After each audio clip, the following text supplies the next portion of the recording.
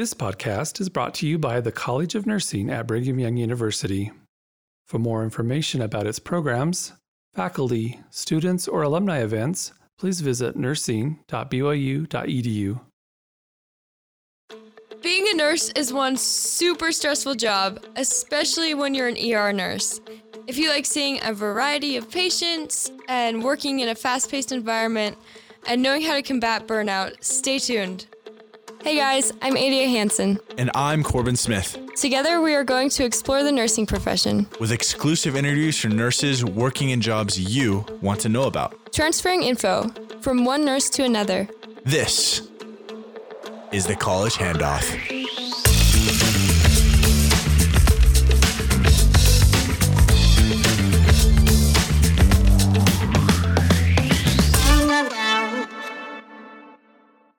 Welcome back, students, nurses, and friends. This is the College Handoff.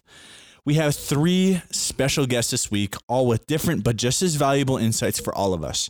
We kick it off with Renee Atwood, an ER nurse who has awesome things to share about burnout and how to best avoid it while you work, especially during those long overnight shifts. She's followed by two BYU nursing grad students, Casey and Heather, who share with us their 3-minute theses. BYU has a program where one grad student from each college on campus compete for money by presenting their thesis focus in just 3 minutes. Today, we wanted to tease that competition by introducing you to two of the possible grad students who could represent the BYU College of Nursing in this competition and what their research focus is. Let's get to it. So today we're here with Renee Atwood. Renee, could you introduce yourself to us? Yeah, I'm actually a BYU graduate. In 1986, I went through the bachelor's program and graduated in August of 1986, and I've been a nurse all of those years now. So initially, I was hired on at the hospital for the float pool. So I worked 7 months in that. Cool. And I never really felt like I had a home department. That was really hard for me to start out in a float pool. I felt like I needed a little more experience. And I had some friends that worked in the emergency room, and they said, come down, there's a job opening down here. And I thought, oh, heavens, I don't think I can do that. But anyway, I did apply because they were so, encouraging and said they'd help me. And so I applied and got a job 7 months in, and I've been there ever since. Wow. Same hospital, same unit? Yes. That's amazing. So I heard that you are a nurse educator at the hospital. Is that correct? Yes, I've done that for the last 12 or 13 years. Okay. And what's your role with that?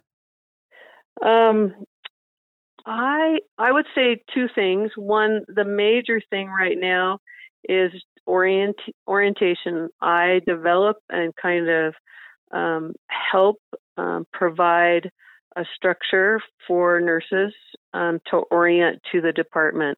And depending on whether you're a new grad or a seasoned nurse, it depends on how many weeks you'll orient to the department. But I arrange all that. Your coaches and mentors, I arrange that with their involvement, the new hires' involvement. And I love that because you guys, all of you guys coming out of nursing school, bring some energy and enthusiasm and excitement for the field, and that really helps me. I love that. And then the other piece is skills, just keeping, you can imagine in the emergency room, there are several things that we do frequently and some things we do infrequently. So helping to, think of creative ways to educate and practical ways so that people can retain that through simulation or competitions or QR code races or whatever it is. I enjoy that a lot. What is one of the coolest things that you've seen in the ER? There are a lot of cool things. I think anytime you can save a life, it's cool.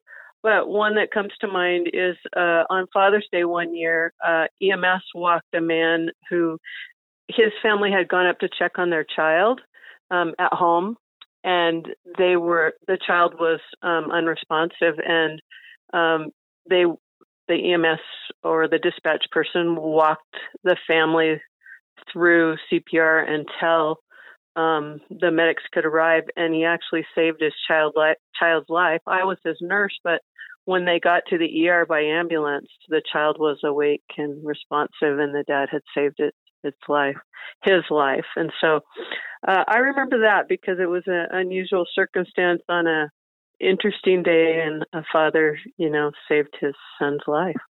So I've heard that COVID has really affected the ERs. How have they changed in the last year? So this is a difficult question for me because, I've already told you how long I've been in the ER, and we talk a lot about ER nurses usually get burned out or have compassion fatigue or whatever over time and don't last that long. And so I feel like I'm a little unique that way.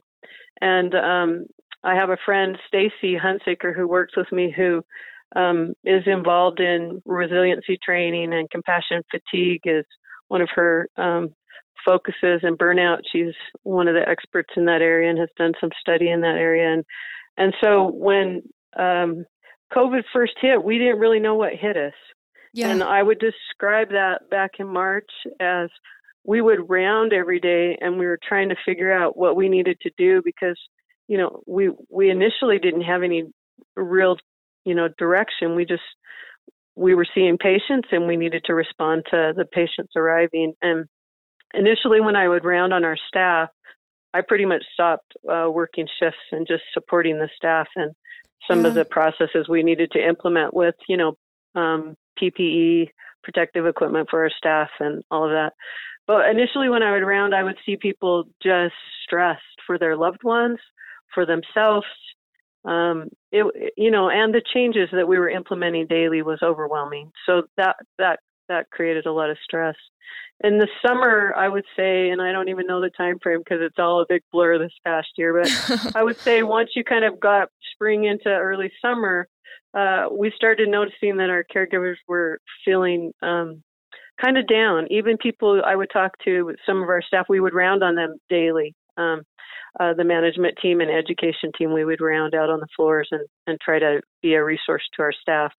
And I would have these deep conversations with people about difficulties, people wearing masks, not wearing masks, and then also just their attitude feeling just typically upbeat and happy, but now feeling a little down. And I would say even, depressed, maybe not clinically, but depressed.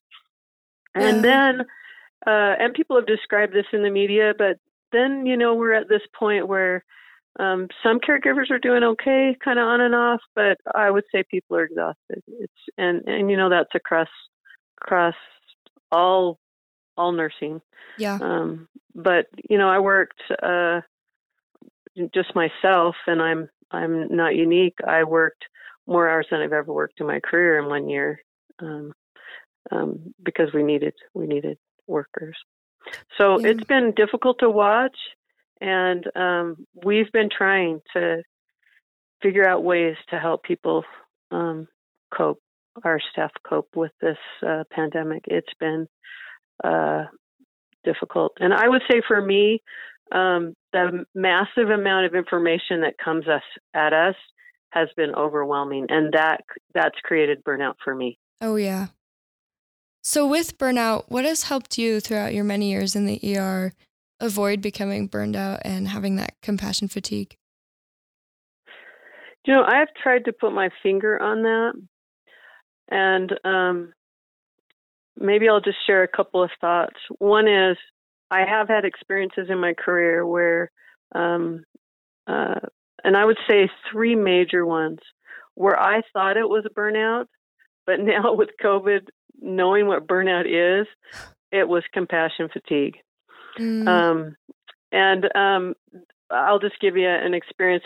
One December, I was involved in the care of 3 babies who had coded, and we couldn't save them. All of them died, and that was really hard. And I had another experience where right after my mission, I was a nurse on my mission, by the way. I've been a nurse for about 3 years, and then I decided to go on a mission when I was 27 and actually was called to be a missionary in Argentina and learn Spanish. So that's helped me. But right after my mission, when I got home, we had three toddlers or younger ran over by cars, and all of them died as well. Oh and gosh. then I also had an experience where one of my coworkers was working a shift with me, and her son was brought in, and he became an organ donor, and that was probably the hardest in my career. And it took me a while to recover from that one. Another coworker had lost a son to suicide at the same time, so we had a couple of funerals in the department, and we did debriefing and things like that, but it took a long time to get over that. That, I would say, because you care so much, that I would term, for me personally, compassion fatigue. This last thing with what I call burnout, there were a few days last summer where I just didn't care. They could send me an email and I would just be like, I don't know what to do with this. I felt so overloaded. I just felt like I couldn't function. And I just felt like, and I was so low on sleep and, all of that. And I would stay up till 4 a.m. studying about COVID and reading what was out there. And it was just overwhelming. Like, we just couldn't get on top of it because we didn't know a lot. We just had to go each day and then adjust and go the next day and do something different. And I would say it took me a while to resurface, like come up for air. Mm-hmm. And this last little bit, I think just coming, I think my purpose then became my coworkers. I wanted to be a leader and a helper to them. And I think having that purpose helped pull me out. And then also I decided just at the beginning of this year, in fact, this just goes to show I really like to do stuff when I have time off work. And because of COVID, even when we have time off work, it's hard. Mm-hmm. But I had a Friday off just recently, and I completely off. I didn't have anything I had to do with work. And because I've been working so much, I didn't even know what to do with my day. I had to rethink and think, oh my gosh, what did I used to do? What can I do? I was just so used to working, which I wouldn't say I'm a workaholic, but I felt like I needed to this past year. I've just kind of set some boundaries and decided, hey, I can't do what I did last year.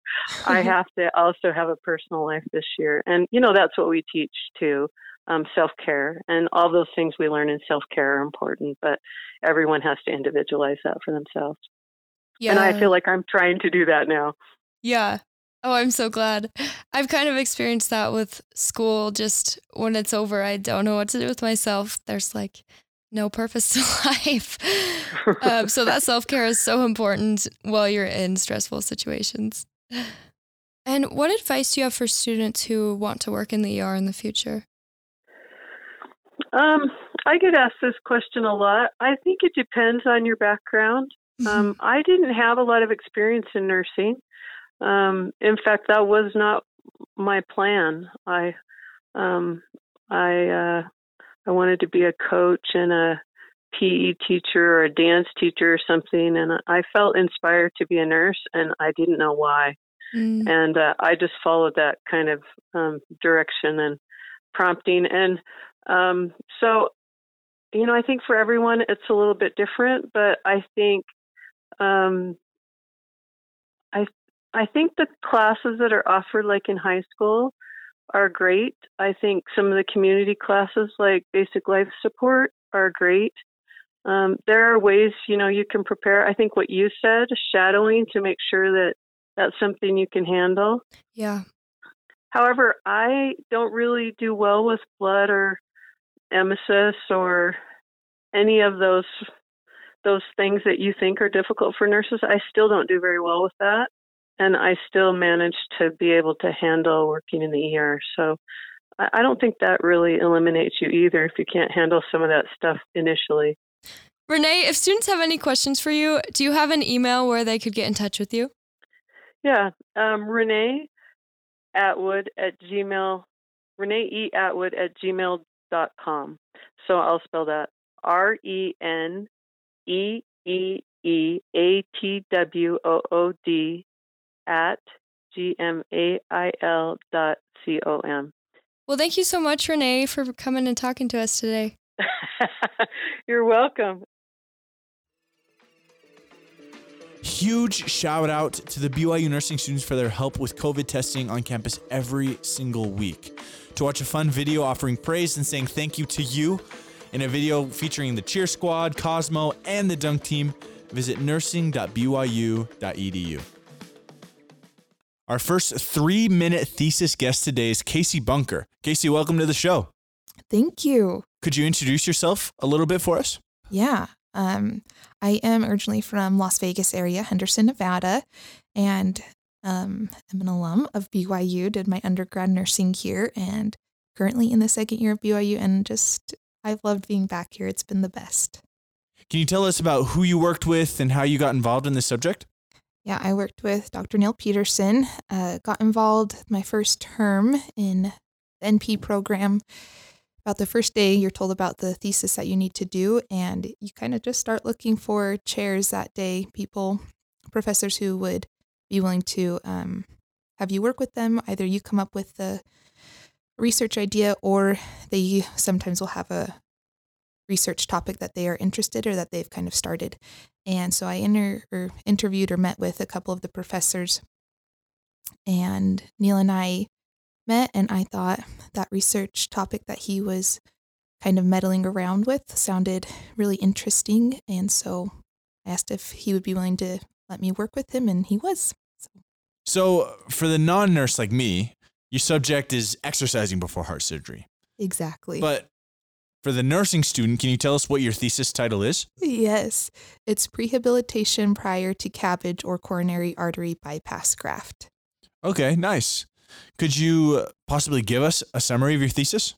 Yeah, so I studied the impact of prehabilitation prior to coronary artery bypass graft. So prehabilitation is the implementation of physical activity prior to a surgery. It has been done in other kinds of surgeries, orthopedic quite a bit, abdominal some, and also some heart surgeries, but it has not been really studied very well exclusively in coronary artery bypass grafts. So that's what I was studying.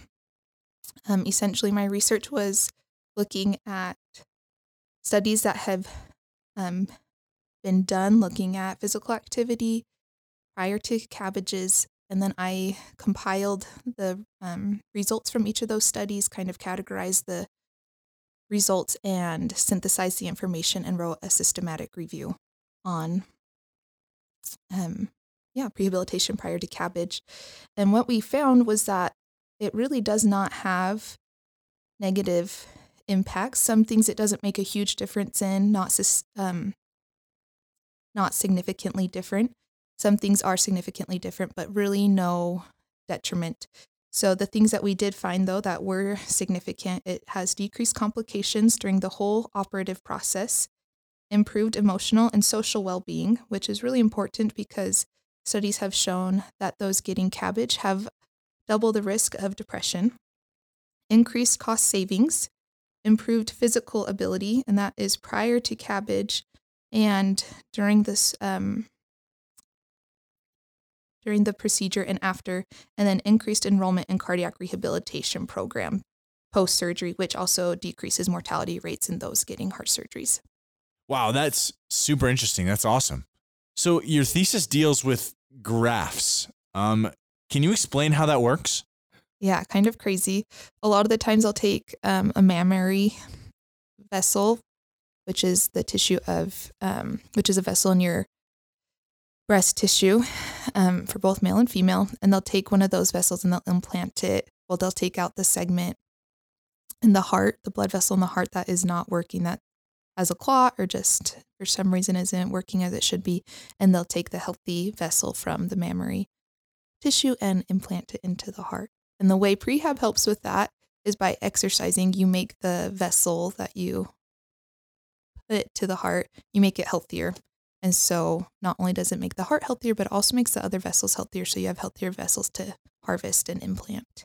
So did you guys look at the types of exercises that could be done before heart surgery? We did. So we were really specific about there have been other studies done, and they looked more at pulmonary exercises is kind of what they called it, pulmonary rehabilitation, and we excluded those. We wanted more physical activity and not just stretching. It needed to be pretty active. We did not necessarily look at, the studies would tell us what the exercises were. They weren't really specific, but what we looked at was if the physical activity was structured or if it was unstructured. Structured being a medical professional gave them a program to follow that they needed to implement. Unstructured being after they had the surgery, researchers came in and asked them what their physical activity level was prior to the surgery.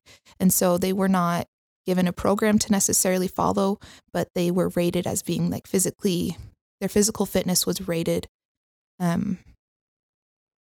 based off of their answers to the questionnaire. And that kind of gave us a little idea if they were physically fit before surgery to let us know if that was an influencer in their recovery. Yo, that is crazy. Well, this has been so fun for me, so interesting, so entertaining. We hope you do so well in the 3-minute thesis contest if you were chosen as a representative for a college. But thank you so much for coming on the show today. We appreciate it. Thank you so much. So our second 3-minute thesis guest is Heather Merrill. Welcome to the show. Hi, thanks for having me. Could you tell us about yourself as well? Yeah, so I am been a nurse for 3 years, and now I'm going back to school here at BYU in the nurse practitioner program. I'll graduate in the summer, and I'm also on the BYU racquetball team, which I love. That's a little bit about me. So we want to hear your complete 3-minute thesis. Could you do that for us? Sure. Sweet. Ready? Go. According to a Pew Research study prior to the 2020 presidential election, 83% of Americans said that it really matters who wins. This is up from 50% just 20 years ago. I think all of us have seen a recent trend, especially in the last year, of increasing public interest in politics. But how many of you know the name of your local representative or senator, or just one law that was enacted last year in Utah? And if there was something you really cared about that you wanted to see change, would you know how to make it happen? As frontline healthcare workers, you know what changes need to be made in healthcare. For example, maybe you see your patients paying huge costs for life-saving medications, and you would like to decrease the cost of these medications. Or maybe you would like to see Medicare reimburse nurse practitioners 100% instead of 85% of what an MD or DO would be reimbursed. I absolutely want to see that change. My thesis is a guide for nurse practitioners to enact policy change. 2 years ago, I would have answered no to all of the questions I just asked. But now I know how to impact policymaking in Utah and want to give that knowledge to you, because who better to make policy than nurses? After all, nurses have been ranked the most trusted profession for 19 years in a row. What a juxtaposition to politicians. The guide I created to enacting policy change is based off a bill that Lacey Eden, a professor here at BYU, championed in 2017 and is now Utah law. Now that's cool. One of our BYU professors made one of her ideas a law. And a little secret, anyone can do it. It only has 6 steps that I've made into an acronym, CHANGE. I will tell you what each letter stands for, then explain the step I think is most important, negotiate. C is collect information, H is hinge, A is association, N is negotiate, G is gather support, E is expect to be the expert. Back to negotiate, or picking a legislator that you can negotiate with and who will negotiate for you to get your bill passed. If you know nothing else and want to see a certain change, pick a legislator with a listening ear and enough sway in the legislature, and you can be successful even if you know nothing except for what you remember from I'm a Bill video in junior high. They can guide you through the whole process. Finally, the message I hope you take from these 3 minutes is that influencing and even making laws is possible and more accessible than you ever thought. You can do it, and even more, I believe as nurse practitioners, we have an obligation to change law to benefit our patients and the health of our communities. Yo, that is amazing. So now that you have this thesis, now what's the plan? Is there a bill or a law or some piece of legislature that you'd love to see in place in the future? Well, right now we're running a nurse practitioner bill. Did you know that? No way, really? Yeah. Can you tell us about that? Yeah. I'm actually on the Utah Nurse Practitioner Legislative Committee, and this year, so we've been trying to pass a full practice authority for nurse practitioners since 2012, I think is when we started the fight. And this year we're hoping to get it to finally get full practice authority here in Utah for nurse practitioners. So our bill just got numbered this week, actually. It's House Bill 287, and we've got a lot of House representatives that are co-sponsoring it and support it, so we're really excited about hopefully getting that bill passed this year. So now I'm thinking about it a little bit, and I'm curious, how could students tell local leaders about their support for this bill? Absolutely. I mean, we need a simple majority in the House. So they all have representatives that live in their area. And the more people talking to their representatives, the better. Because and the more they hear, the more they will respond. And it's harder to ignore when we have more voices. So absolutely, this is the perfect time to contact representatives. If listeners would like to contact their local representatives, the website is le.utah.gov to find your representative. And then from there, the Utah Legislative website has all of their contact information, email, sometimes phone numbers, and that's a perfect way to get in contact with them. It's House Bill 287. Well, there you go. As a student myself and as somebody who wants to make a difference in the world, I think that is very valuable to share with everybody. But thank you so much for being on the show today, and good luck in the competition. Awesome. Thank you so much. I've had a great time. We've had a ton of guests this episode, but we wanted to end with another On the Street segment from our editor, Donovan. Let's listen to it. Hey guys, it's Donovan. We're back on the street, and this time we're at the Wilkinson Center. We're going to be talking to some of the super swabbers that have been helping out with the COVID testing, just asking them a couple questions. So let's get to it. So we're here with Anave. How are you today? I'm good. How are you doing? I'm doing pretty good. So what semester are you in the nursing program? I'm in my second semester. Nice. Okay, cool. So how have you learned about compassion being a super swabber here at BYU? Yeah, that's a good question. I think one thing that I've learned is that even in this case of swabbing, it doesn't hurt, it's not an invasive test, but it's still important to be compassionate because people come in and they get really nervous still, or I've seen people cry, and so it's important to kind of see it from their perspective, like they don't really know what to expect. So that's something I've learned about compassion. Nice. That's super cool. Awesome. Thank you very much. Yep. We're also here with Henry. How are you? I'm doing fine. How are you guys doing? I'm doing pretty good. And you're a shift supervisor here for the swabbing, right?